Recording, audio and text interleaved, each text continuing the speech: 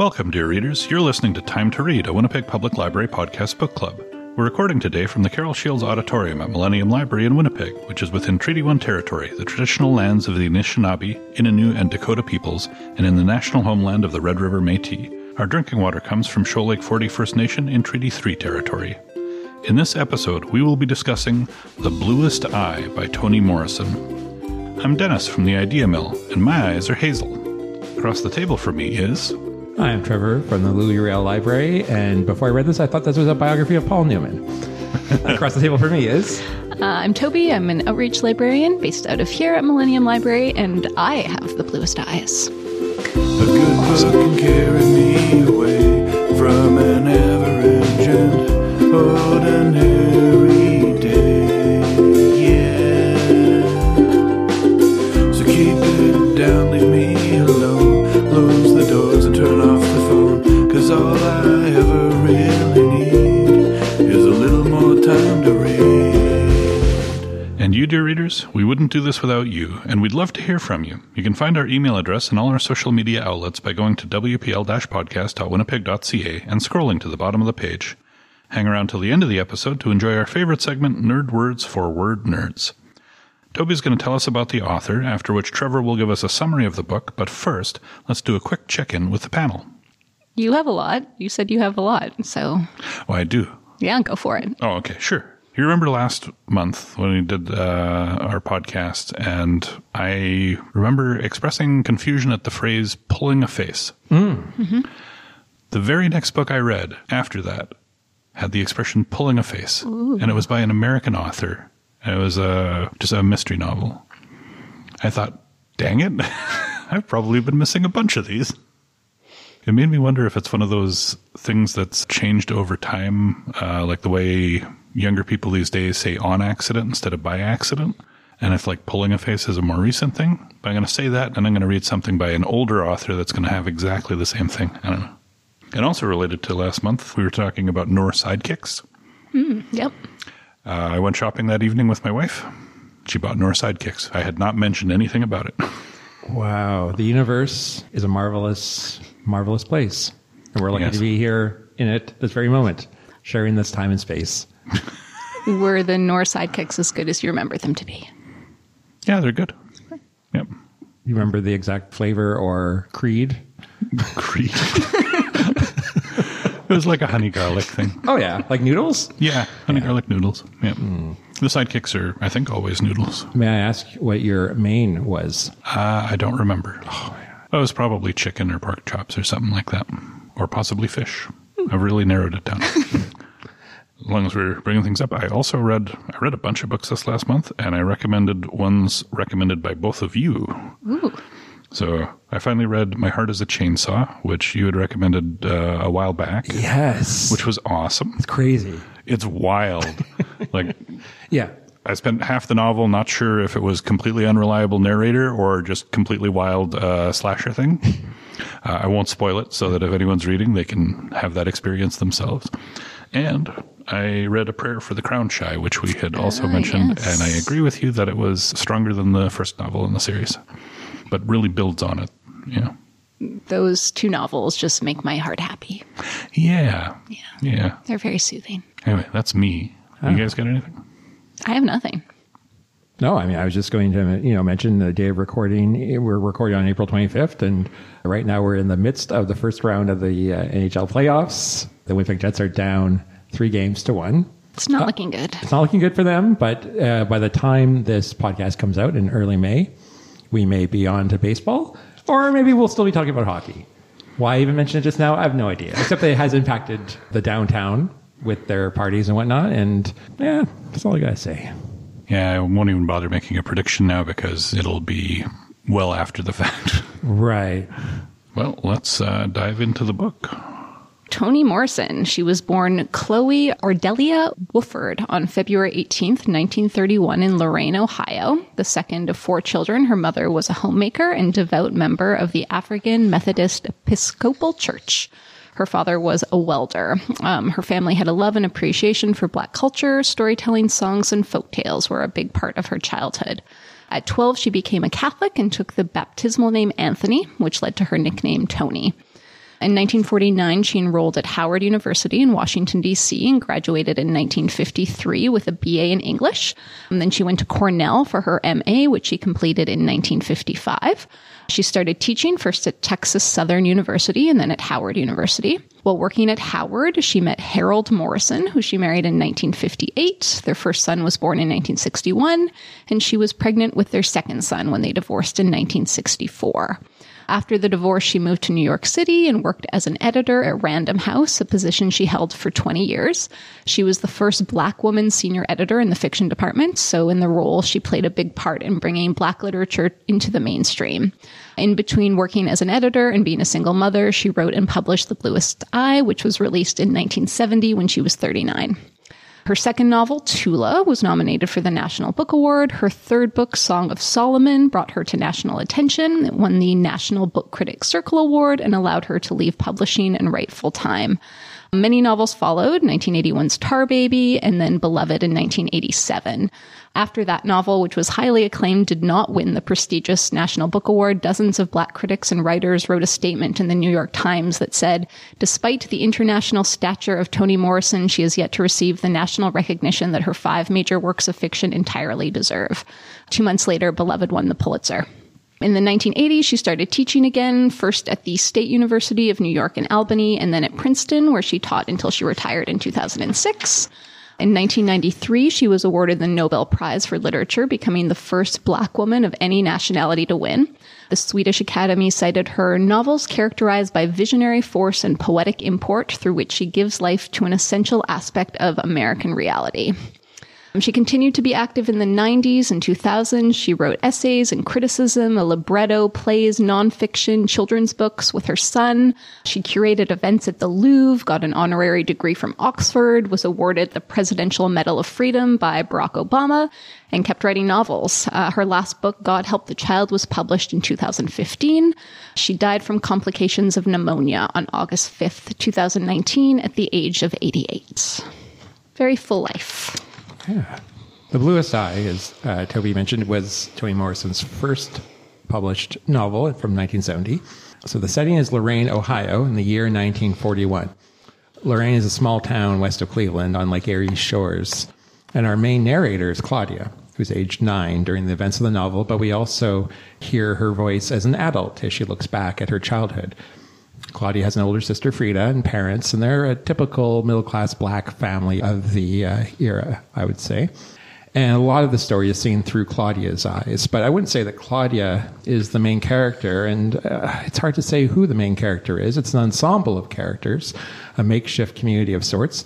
And we spend time learning about a number of different people throughout the book, but they're all connected to little Pecola Breedlove, who's an 11-year-old girl who dreams and prays that God will give her the bluest eyes so that she will be seen as pretty, the bluest eye. Mm-hmm. In case you forgot. Well, I mean, I don't know. Jess was looking at me like he wanted more, and I wanted to give more, but I had no more. I did want more, but we'll just take what you gave us. Yeah, these synopsises, I'm always torn between laying it out as just saying, like, you don't have to read the book, just listen to the synopsis, and you're there to, like, treat it like a little teaser. And I never quite succeed either way. I think this one is a little difficult to encapsulate, too. Yeah. Mm-hmm. Yeah. I know the impression I got from reading the description of the book did not prepare me for the book, I think. And the edition of the book I had an afterword from the author in it. And it sounds like that was a very deliberate choice on her part to kind of disguise what you were getting into a little bit, which was effective. How did you guys find the book? Difficult. Not in the writing itself, although it is a writing style that I think is a little older and kind of more flowery than I'm accustomed to. But I didn't find it difficult in that respect, more the subject. This wasn't a book I didn't particularly enjoy reading, but I'm glad I read it. Mm-hmm. Yeah, like it was beautifully written, but it was not a beautiful story. And I felt a weird relief when I kind of got to the last page that I could very selfishly stop thinking about these characters, knowing that they definitely left an effect on me. I was pleased that it was so straightforward in terms of being able to follow it. Because, like you, Dennis, I had a different perception of what this book was going to be. From reading a synopsis, maybe like the synopsis I just read, I had a picture that it would be almost like told like a first-person point of view, this little girl speaking in a child's voice, talking about her life growing up. But it isn't. It's almost done like a people's history of Lorain, Ohio, where it's as if a documentarian came to town and interviewed people and got their life stories. And the characters are so complex. Somebody that you are supposed to hate is very complicated, and you're wondering now. There's so many things to each character. And there was one chapter, I believe it was the chapter that describes Pekala's mom, Pauline, and it did feel almost like interviews, because it was like a narrator, and then there was bits in italics that were like Pauline talking, directly to the reader, or if it was a documentary, directly into the camera about her memories and things. And it felt like a really interesting like patchwork of almost like a mosaic of stories, as if you were turning pages of a scrapbook, and there'd be a picture here, and there'd be a Mary Jane candy wrapper stuck here, and you're kind of revisiting the story from an adult perspective. And the other thing I thought again, this is just in terms of like the quality of the writing, it seemed like there were times where events would be mentioned briefly, and then again from a different perspective, and then you get to see the whole story, so that by the time you're done reading, I'm thinking, for example, the story of Choli in the woods when he's stopped by the two white hunters. We're told about that early on. That was a thing that happened. And then we actually see it from his perspective later on. And then so you're left with the feeling like, are these stories just like real stories? Is memory reliable? Is there one true version of events, or are they getting layered and mixed together? Yeah. That's what I was thinking. Yeah, the storytelling style, the way you mentioned it, sometimes it's a first-person perspective, usually from Claudia. And then there's times where it seems like omniscient third-person narrator. And then that one chapter with Pauline, the kind of third-person omniscient narrator, and then first-person from Pauline as if she's answering questions or telling a story to somebody. It's very non-standard. Mm-hmm. Which threw me off a bit. And I really normally don't like that stuff. But, by the end of it, I'm convinced by the writing style. I found that omniscient narration almost felt biblical in a way. I kind of compare it to East of Eden by John Steinbeck, which is on my mind because I somewhat recently read it. There's this tone to it where it seems biblical, and it gives everything that happens a larger importance and this kind of larger than life quality. Did you feel that way? One of the rules of good writing that I've often read and that I often mention when I'm talking about writing styles I don't like is show, don't tell. Toni Morrison breaks all the rules constantly throughout this book. And she did a lot of telling. It's like there's this interaction that you see between people, and normally you kind of base your opinion on what's happening, but then the narrator comes in and describes all these subtle psychological things and networks of influences and stuff, and just tells you it's happening. And so it's kind of this authoritative voice from above. So yeah, it could be taken that way as a sort of a biblical narrative. And I wasn't sure how I felt about that, and maybe I'm still not. Like to have the author essentially tell you what's going on in everybody's mind and why they're feeling that way. But at the same time, that context is really valuable, because otherwise the experiences are so far outside of my own that I have difficulty contextualizing them. So that omniscient, authoritative narrator voice kind of gives that context, which is beneficial, but also takes away a little bit of the experience of making your own kind of conclusion, like you're kind of drawn into certain conclusions. It's a deep book with a lot of complex things in it, and the most interesting thing to me actually was reading the afterword where she's describing like what she at that point saw as the flaws in how she had written and what she might have tackled differently if she did it again. But just reading it is like she's operating like, I don't know, 2 or 3 levels above me in terms of how she's thinking about story. It's a very rich text.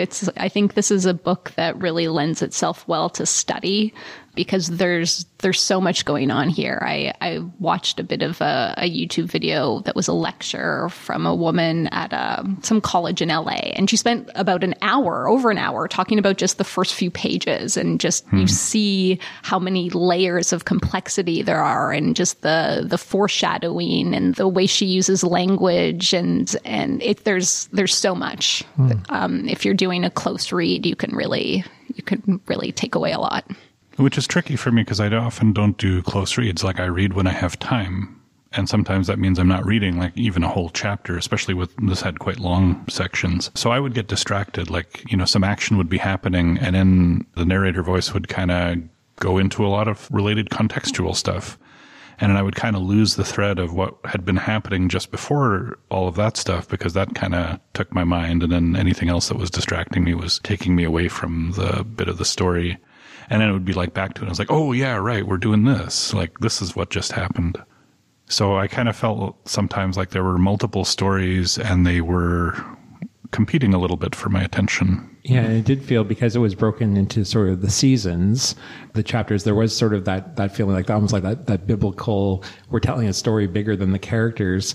But the thing that I thought was kind of interesting and that kind of tied it all together was just how it seemed like, how the dominant white culture had such an effect on these characters, and all of it in negative ways, although very differently. Like I even liked at the beginning where she quotes from the Dick and Jane books and how this is like, the ideal world. And then it starts, the sentences start running together until it's just like fractured sentences and parts of words, almost as if like that sort of like ideal is just like now the background noise. Like it doesn't even make sense anymore, but it's there. It's part of the fabric that everyone is holding themselves up against in the society, and how difficult and wrong it is for these characters to want to live up to this ridiculous standard, and to think that just because they were black, they're ugly, and all of the horrible kind of consequences that play out from that basic idea. I mean, based on the description on the back of the book, I knew something terrible was going to happen to Pecola. And I spent a lot of the novel, and it tells you right in the first, right sentence in the first page says that she's pregnant with her father's child. Yeah. But I just kept like a lot of the novel. I was just reading it, kind of dreading what was going to happen. Like when that boy in the park, like the cat. Junior invites her in to see the cat. Yeah. Like that whole thing. I'm like, oh shoot, is this where something really bad happens? Like. And something bad does happen, but then it just gets horrible worse. Thing. I know. Yeah. And I just spent so much time in the book like, oh, shoot, is this it? Oh, is this, kind of dreading the moment when something was going to happen. Yeah, and then from just to talk about the cat scene, then you're pulled back and it's the narrator again, and you're kind of like big level. And so you don't ever really see the direct consequences of that. And it's just another almost like vignette in Pecola's life. So it's like she's just kind of pushing our buttons and, taking us right into a very intimate, detailed situation, and then just when we can't take any more, then she like lets the pressure off and then starts talking about the spring and the trees and the marigolds and all these kinds of things, and then takes us into another area too. Like the farther away you get, the less horrible things look until you get a little bit closer and closer and closer. There were a lot of horrible things described in this book. I have a question. Mm-hmm. How do you feel about Choli Breedlove? At least you didn't say you have a simple question. Well, that's something I just found extremely interesting about this book. I don't know if she's trying to make us sympathize with him in like a way, like Nabokov was doing with Humbert kind of thing. But you end up with very complicated feelings about this guy. Well, she said in the afterword that she didn't want to be complicit in demonizing people, and so she didn't want to make it a simple narrative. And so what she ends up doing is laying out the generational trauma and examples of it. And as she said herself, not a representative sample. This is like extreme examples, but nevertheless, like giving an example of how generational trauma gets visited upon the next generation. And, Choli, I mean, okay, the scene where the hunters Okay, so there's layers to that. Left in a garbage heap as a baby, rescued by his aunt. She dies. The only caregiver who's ever really known.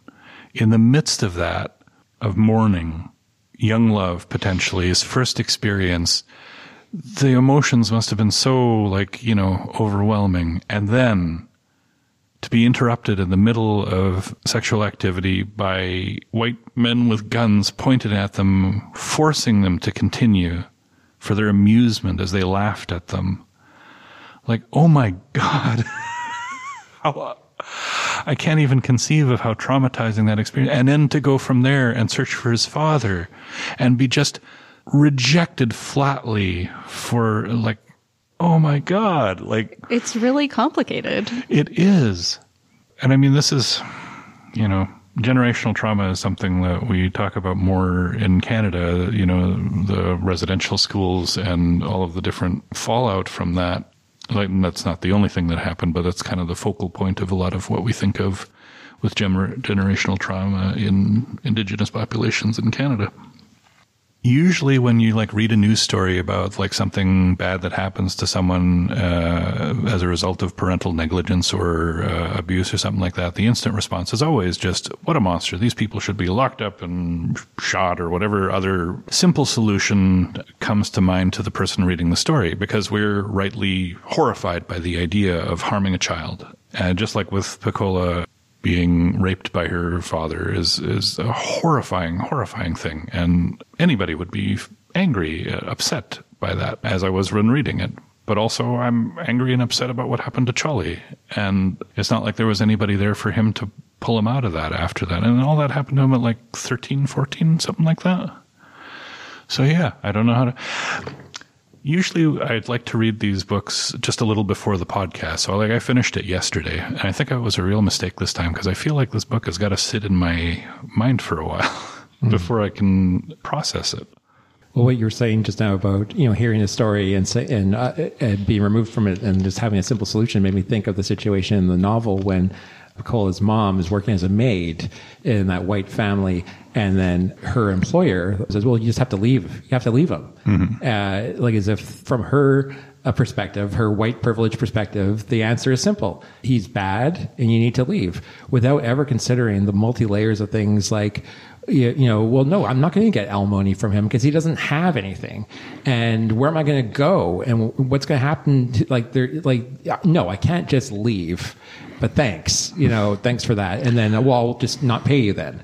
It's as if that's going to somehow, and I just thought that scene was very poignant about, this woman who in 1941, telling a woman to leave her husband, it seemed kind of progressive and feminist in a way.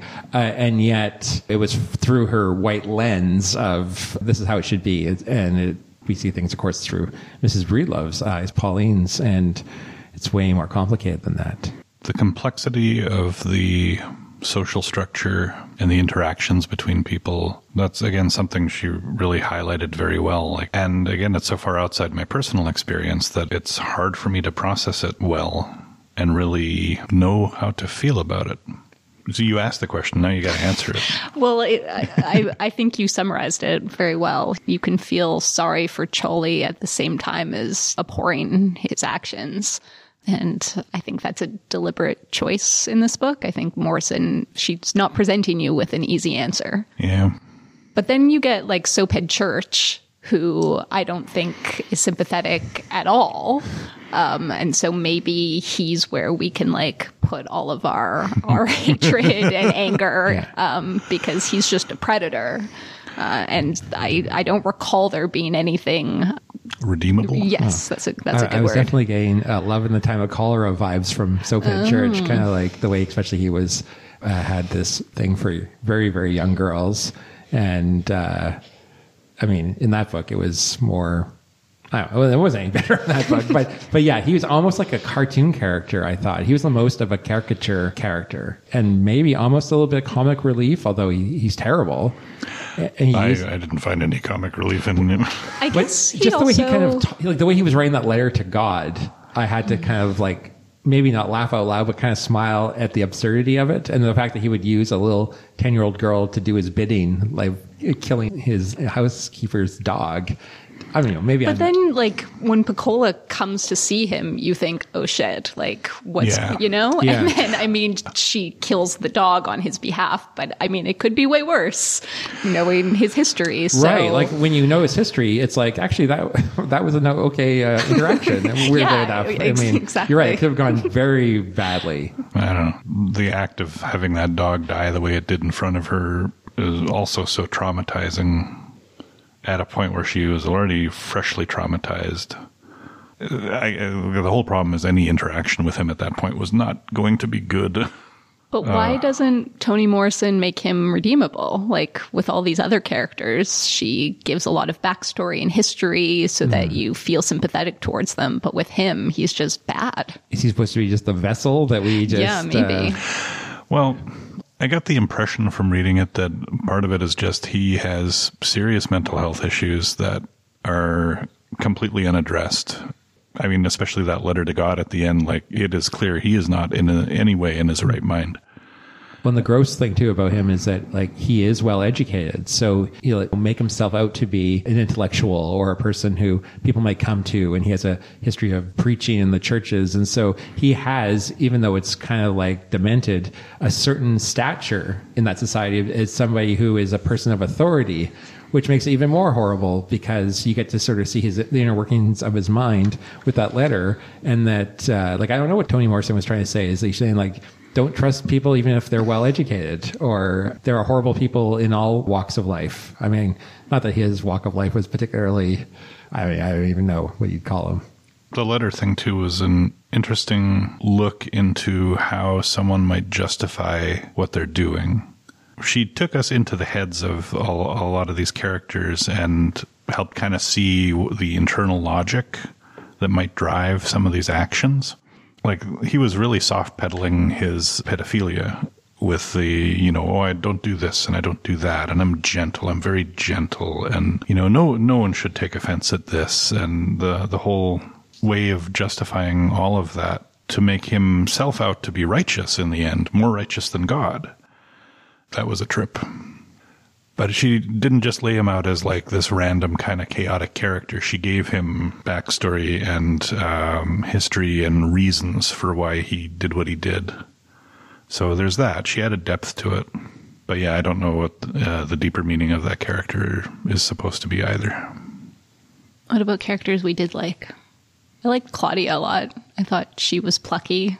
I liked how she didn't subscribe to the white standard of beauty. You know, she thought it was ridiculous. She would destroy those dolls that she received. And I also appreciated, I don't know if I've ever seen this in a book where girls beat up other girls. And I was like, oh, these are like tough girls. And I liked that. I liked how badass they were.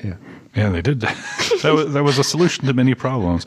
Oh, I don't like the way that person said something. Should we beat her up? It's like, like you usually see boys doing that in novels and film. I was like, oh, girls are beating each other up. It was a bit of a revelation. Yeah, it's not the standard way of describing girls. The women in the story are, well, see, there's the complicated layering again, right? Like the women were presented as strong and fierce, but also really constrained by certain roles. Again, Pauline, like, I don't know how to describe it. Just she was tough and strong, but also really wanted to be a certain way and wanted to fill these norms and got super into it to the point where I guess that was part of the point of the novel too. Like Toni Morrison said in the afterwards, a lot of the impetus of this was to describe kind of racial self-hatred and how a community might come to despise itself by holding itself up to other standards that were enforced from an external viewpoint. Pauline really seemed to exemplify a lot of that. Like she didn't like a lot of the other black people in the story. She had strong opinions. When I was a kid in like elementary school, they taught us history, Canadian history, and we learned about Indigenous peoples. And we just learned the pre-colonization type stuff mainly, because when I was a kid, late 70s, early 80s, they didn't teach a lot of, well, they didn't teach anything. I never heard residential schools mentioned once when I was a kid. But I remember a teacher telling us that a lot of Indigenous people didn't like the fact that they were Indigenous, that there was something about that they didn't like. And as a kid, I didn't understand it at all. Why would they? I mean, everything we learned about Indigenous peoples, they were brave and strong, and they did so much cool stuff, and they were, they should be proud of their history. This was my childhood impression of all of this, and I couldn't understand the concept of hating yourself based on your race, on your culture, anything like that. Because it's a hard concept, I think, for a kid to grasp. And now, you see it everywhere as an adult. And the way Toni Morrison vividly brings to life the characters in the book and how they feel about themselves and how they're made to feel about themselves, all the external pressures that you see and how they're internalized among the characters. It's still hard for me to process, but I think this is the clearest description of it I've ever read. And that's why, like I say, I wish I had read it earlier in the month so I would have had more time to process my feelings about it. Well, you can update us next month. Yeah. You were asking a minute ago, Toby, about any characters that we liked. And I quite liked Miss Poland and Miss China and Miss Marie, the three prostitutes that lived upstairs, the Breed loves. I think, again, like this book has a lot of shifting perspectives where you hear stories from different points of view at different times and you see things through different characters' eyes. And I think when we first meet these three women, they're in their own element. They're up in their room and they have this great banter back and forth, and they invite Piccola up there and she kind of feels like she is welcomed and they don't mind having her around. And just the dialogue in the play, like when they're saying, Piccola, where's your socks? And she says, I don't know. And then the other character says, something in your house must love socks. And that's like a saying she says, like if anything goes missing, like something in our house must love brassieres. And then you get to see those three characters, or at least a couple of them later on, when that lodger in Claudia and Frida's house, whatever, I can't remember his name, has them over. And you see, you see how they're treated by Claudia and Frida's parents and stuff, as, they're not allowed here. They shouldn't have you in here. I hope they didn't touch the plates, they didn't touch the dishes. And I'm like, oh, no, wait, that's just Miss China. That's just Miss Poland. That's Miss Marie. Like, but it again, our first impression of them is shown in such a kind of a loving, bright way. I think that image carries with me throughout the book, even though I like those three women. Mm-hmm. They were definitely a spot of sunshine in a very dreary novel. And I like how they're not treated as like poor, Les Miserables type sex workers. They have a lot of agency and they're positive and welcoming. And yeah, I like those three a lot. They were very practically minded. Mm-hmm. And also they treated Piccola like they would treat anybody else, like an adult. They didn't talk down to her. But also they didn't explain anything. I thought it was really interesting how adults were talking to the children in this book, because when they did talk to them, which like sometimes they were just completely ignored, but when they did talk to them, they didn't explain a lot of what they said. And you could see like the kids trying to kind of make sense of things based on what adults had been saying, but there was so much incomplete information as a result of that, and they couldn't really ask follow-up questions. Which reminds me of how I felt as a kid, too, and I just didn't understand what was going on around me a lot of the times. Yeah, and that sort of speaks to Toni Morrison's quality of writing, especially in those early scenes where Claudia is narrating the story from her 9 or 10-year-old self, and she talks about like her mom talking to her neighbors, and there's that great banter back and forth, too, about like the different people, the gossip, the town gossip. And I was just there was one little passage I was going to read where it's after one of these exchanges. Toni Morrison writes, "Their conversation is like a gently wicked dance. Sound meets sound, curtsies, shimmies, and retires. Another sound enters, but is upstaged by still another. The two circle each other and stop. Sometimes their words move in lofty spirals. Other times they take strident leaps, and all of it is punctuated with warm pulsed laughter, like the throb of a heart made of jelly. The edge, the curl, the thrust of their emotions is always clear to Frida and me." And then it goes on and says, "We cannot know the meanings of all their words, for we are 9 and 10 years old. So we watch their faces, their hands, their feet, and listen for truth and timber." So. I have underlined the throb of a heart made of jelly. I love that.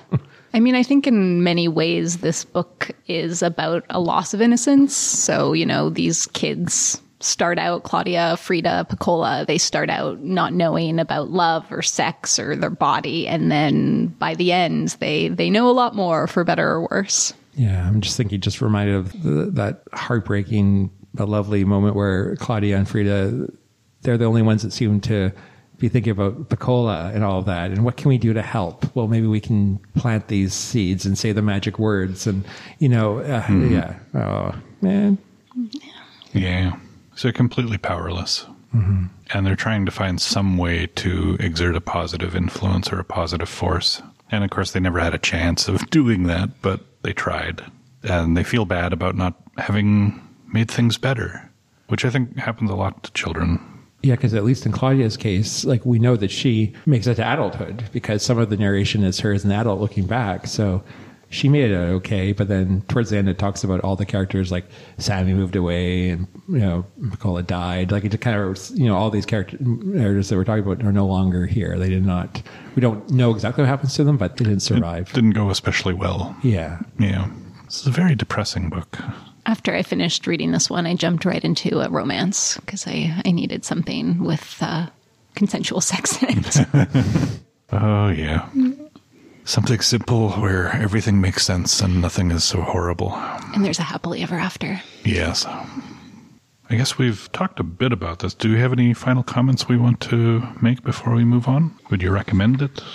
Like I said at the beginning, I'm glad I read it, but I wouldn't recommend it. Yeah. Yeah. Sort of like, I don't know a situation where I would say this is a book that you should read, or it's a tough one. I don't know who I would recommend it to. I would say if you're looking for something that really describes generational trauma well, this is a good choice. If you want to really have your emotions churned for a while, it's a good choice. If you want to read something very serious and weighty, then go for it. But maybe be a little ready for it, because it's a hard read emotionally, but definitely a valuable, worthwhile kind of thing. I will say this about The Bluest Eye, is that I feel like I got way more out of it than I did the only other Toni Morrison book that I've read, which was Beloved. And the reason I read Beloved, I'm not proud of this. So when I was at university, I had a burgeoning friendship with a woman. And in the early days of the friendship, you talk about things that you like. And her favorite book in the world was Beloved. And she gave it to me to read. And I was then in turn to give her a book that I enjoyed. And that is a tricky proposition when somebody that you kind of like, that you also want to impress, gives you their book. And you read it, and not only do you not like it, you don't understand it. Did you give her Pet Sematary in return, though? I should have. No, you know what? I think I gave her something that I thought would impress her. I can't remember exactly what it was, but yeah, I should have been honest and said, "This is it. This is if you want to know what I'm all about, read Pet Sematary." Yeah, I mean, things kind of cooled off between me and her there, but I don't know if it had to do with Beloved. But I also was trying to think of constructive things to say because I liked her, but boy, it was kind of I don't know. Yeah. Even saw the movie Beloved, trying to make sense of it. It's tough. It's a tough read. I mean, it makes the Bluest Eye, seem like a romp. Oh dear. See, I'm a little afraid to read more Toni Morrison because of her ability to churn my emotions. It's kind of like how I feel about Miriam Toews, where I really liked the book we had read for the podcast, but also it was such an emotional gut punch that I want to be careful about my timing for reading any more of hers, because I know she can do that. Yes. And I know Toni Morrison can do that. So, yeah, a well-written, really good book. But also, I'm going to be really careful about whether I read another Toni Morrison or not, just because I got to be emotionally on the spot for it. Mm-hmm. That's why I would hesitate when you're asked about, would you recommend it? I'm like, I don't know, because this book, if you read it, in good faith, you will come away changed, but emotionally affected for sure, I think. So, yeah. Well, let's just leave it at that, because, like I say, this is a book that takes some processing, and you, dear reader, can decide for yourself, if you haven't read it already, if you think that what we've said makes you want to read it more. And if you do, let us know how you felt afterwards. So with that, we'll move on to our next segment. Can you tell me a book I would also like? Okay, so a book I would recommend highly that kind of deals with similar themes is The Vanishing Half by Britt Bennett. This was one of my favorite books the year I read it, which was 2020. I believe that's the year it came out. It's about Black twin sisters, Desiree and Stella, who grow up in a small town in the deep South where each generation gets lighter and lighter skinned. So Desiree is very, very dark and Stella is very light. And the sisters leave home for bigger things in New Orleans. And one morning, Desiree wakes up and Stella is gone. And Stella's realized that she can pass for white. And so she goes off and makes a new life for herself as a white woman. And Desiree, on the other hand, marries the darkest man she can find and returns to her hometown with a daughter in tow. And though the sisters are apart, their lives and the lives of their daughters become intertwined. And it's just a gorgeously written book. It explores the history of passing, but looks at really more than just race. And after I read it, I recommended it to everyone. And I'm really glad I got to remember it because it's a great read. I kind of struggled with my pick this month, and the book I did pick I felt maybe was a little too on the nose, but I picked The Color Purple by Alice Walker, which originally was published in 1983 and went on to win the Pulitzer Prize, making Walker the first black woman to win that prize. She also won the National Book Award for fiction that year. It was made into a movie directed by Steven Spielberg and recently a musical that played on Broadway, and also the Royal Manitoba Theatre Centre had a production which I believe has the distinction of being the last musical I saw before COVID. And it's fantastic. So it's a story, they call it a powerful cultural touchstone of modern American literature. It depicts the lives of African American women in early 20th century rural Georgia. Separated its girls, sisters Celie and Nettie sustained their loyalty to and hope in each other across time, distance, and silence. Through a series of letters spanning 20 years, first from Celie to God, then the sisters to each other despite the unknown, the novel draws readers into its rich and memorable portrayals of Celie, Nettie, Shug Avery, and Sophia in their experience. It broke the silence, the novel did, around domestic and sexual abuse, narrating the lives of women through their pain and struggle, companionship and growth, resilience and bravery. Deeply compassionate and beautifully imagined, Alice Walker's epic carries readers on a spirit-affirming journey towards redemption and love. Color Purple by Alice Walker. Doesn't the movie version of that have Oprah? And then Beloved also has Oprah? It does. Yeah. And Oprah also produced the Broadway musical. Okay. She brings everything together. She does. We found the thread. So my recommendation might be a bit of a cheat because it's a book we covered in the past before, but I'm going to recommend The Break by Katerina Vermette. Both authors are quite skilled with language. Katerina Vermette is a poet as well. And they both deal with issues of poverty and racism, shown mainly from the perspective of young women. The Break is set in Winnipeg and is contemporary rather than historical, but it's a book that I can't recommend often enough, especially if you live in Winnipeg. It is always worth a read. And then we will move on to our favorite segment, Nerd Words for Word Nerds, wherein we chat about words that are on our minds. My word comes straight from the novel. If you remember the chapter with Charlie growing up and his Aunt Jimmy, he would often talk about that smell of the horrible thing that was around her neck. I'd never heard this thing before. It was an asafoetida bag. And I was like, what is that? Well, I can tell you what asafoetida is. It's, or the bag. I'll just read out this thing, which I got from the South Dakota Agricultural Heritage Museum. And I have a photo of one, which I can put up on the website. Asafoetida, or asafoetida bags, were a common sight, or rather a common smell, during the late 19th and early 20th century. These little bags were purchased at local pharmacies and stuffed with various pungent herbs to ward off diseases and evil spirits. The herb-filled bundles were also used to treat asthma, colds, bronchitis, anxiety, polio, measles, and hysteria. In 1918, asafoetida was approved by the U.S. Pharmacopedia to ward off the Spanish flu. Asafoetida is a soft, brown, lumpy gum resin from the genus Ferula in the parsley family. It has a strong garlic or rotten egg odor. And combined with onions, garlic, fennel, and other herbs made asafoetida bags a really stinky accessory. And then they end here saying that they suspect that the smell coming from the bags actually helped people social distance, which actually then lowered the germs more than anything else. So, again, I think as far as COVID goes, please go out and get vaccinated. Do not asafoetida bags. Don't try them out. Not only will they be smelly, but I don't think they work. And for those that are in the studio, there's a picture of them, what they look like, and we can share that with on the website. That's my nerd word. Fascinating. Kind of reminds me of the hippies who wore like the little hemp pouches with their weed in it, you know?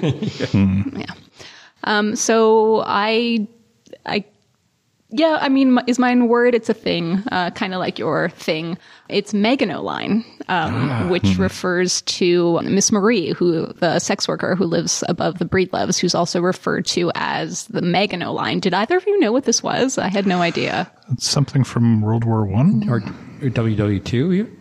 Yeah. So it is from World War II. It's essentially a line of concrete fortification, obstacles, and weapon installations built by France in the 1930s to deter invasion by Germany. It was 280 miles long and impervious to most forms of attack. It included dozens of fortresses, underground bunkers, minefields, and gun batteries, and was designed to withstand heavy artillery fire and poison gas. It was built at a cost that possibly exceeded $9 billion in today's dollars. However, instead of being stymied by the line, German forces just went around it, driving their tanks through a wilderness area in Belgium that the French wrongly assumed would be impenetrable. So the line has kind of become a metaphor for expensive efforts that offer a false sense of security. So I guess that's why we get Miss Marie having this nickname. I mean, she's also described as fat, and the Meganoline is quite a hefty thing, so that could have something to do with it, but it was just something I had never heard of before. So I didn't realize it was actually like a physical thing. I heard of it. I thought maybe it was just almost like a line on a map saying this is where the French would have their defenses. I didn't realize it was actually concrete, fortifications. Yeah, and I believe there's remnants of it still that you can go visit if you're into that sort of thing. Yeah, I knew it was something to do with defensive fortifications, and I assumed the nickname was because she would be a hard woman to get past. She'd be tough. Yeah. It's interesting, though, to have this European military reference in this book, but... Yeah. Yeah. So my word isn't related to anything particular in the book. I was looking around for interesting words, and I found psychrophilic, which, according to Merriam-Webster, means thriving at a relatively low temperature. Now, this is normally applied to bacteria, but this is Winnipeg, and it's spring, and every time I see snow on the ground and people wearing shorts and T-shirts, I'm now going to think they're psychrophilic. It wouldn't be spring in Winnipeg without people competing to see who would wear shorts first. I actually have a coworker I won't mention by name right now, but I know he always found Winnipeg in summer to be way too hot, but really loved the winter and would often be wearing shorts while working in the winter and finally comfortable, which I always found hard to comprehend, but everyone's wired a little differently. Some of us are wired to appreciate the cold more. Anyway, that's all the time we have for this month, so thank you so much for joining us, dear readers. For next month, we're going to read and discuss Migrations by Charlotte McConaughey. Franny Stone had always been the kind of woman who was able to love but unable to stay. Leaving behind everything but her research gear, she travels in Greenland with a singular purpose, to follow the last Arctic terns in the world on what might be the final migration to Antarctica. Franny talks her way onto a fishing boat, and she and the crew set sail, traveling even further from shore in safety. But as Franny's history begins to unspool, a passionate love affair, an absent family, a devastating crime, it becomes clear that she is chasing more than just the birds. When Franny's dark secrets catch up with her, how much is she willing to risk for one more chance at redemption? Epic and intimate, heartbreaking and galvanizing, Charlotte McConaughey's Migrations is an ode to a disappearing world and a breathtaking page-turner about the possibility of hope against all odds. Have comments or book suggestions for us? Send us an email. You can find all our contact info at the bottom of the page at wpl-podcast.winnipeg.ca. You can also find all our past episodes there too. If you haven't already, subscribe to Time to Read on your favorite podcasting service and maybe leave us a review. Tell your book-loving friends about us too. And until next time, make sure you find Time to Read.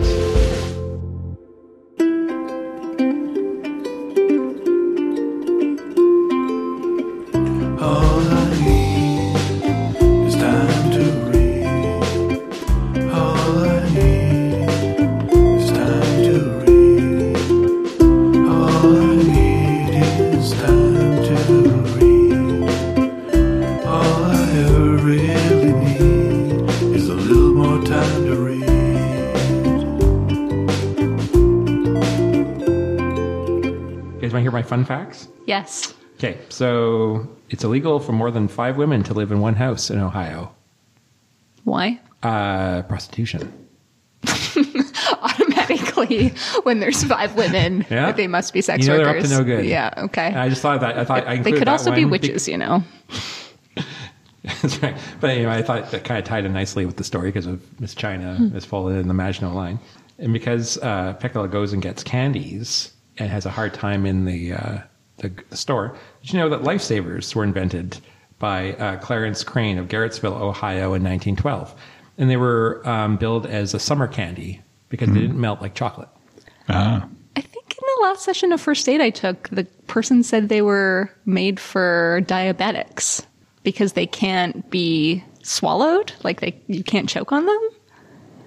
I'm pretty sure you can. Yeah, you probably Is it because there's a hole in it? You can't. Yeah, and also like the sugar you give. I think this guy was bullshitting us. Or maybe they're for diabetics in the summertime.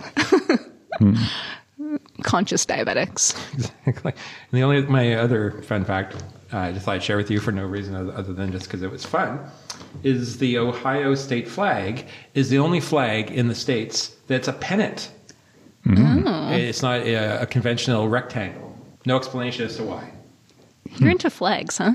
Yeah, I mean, I wasn't until last month when the Kyrgyzstan flag as the yurt got me.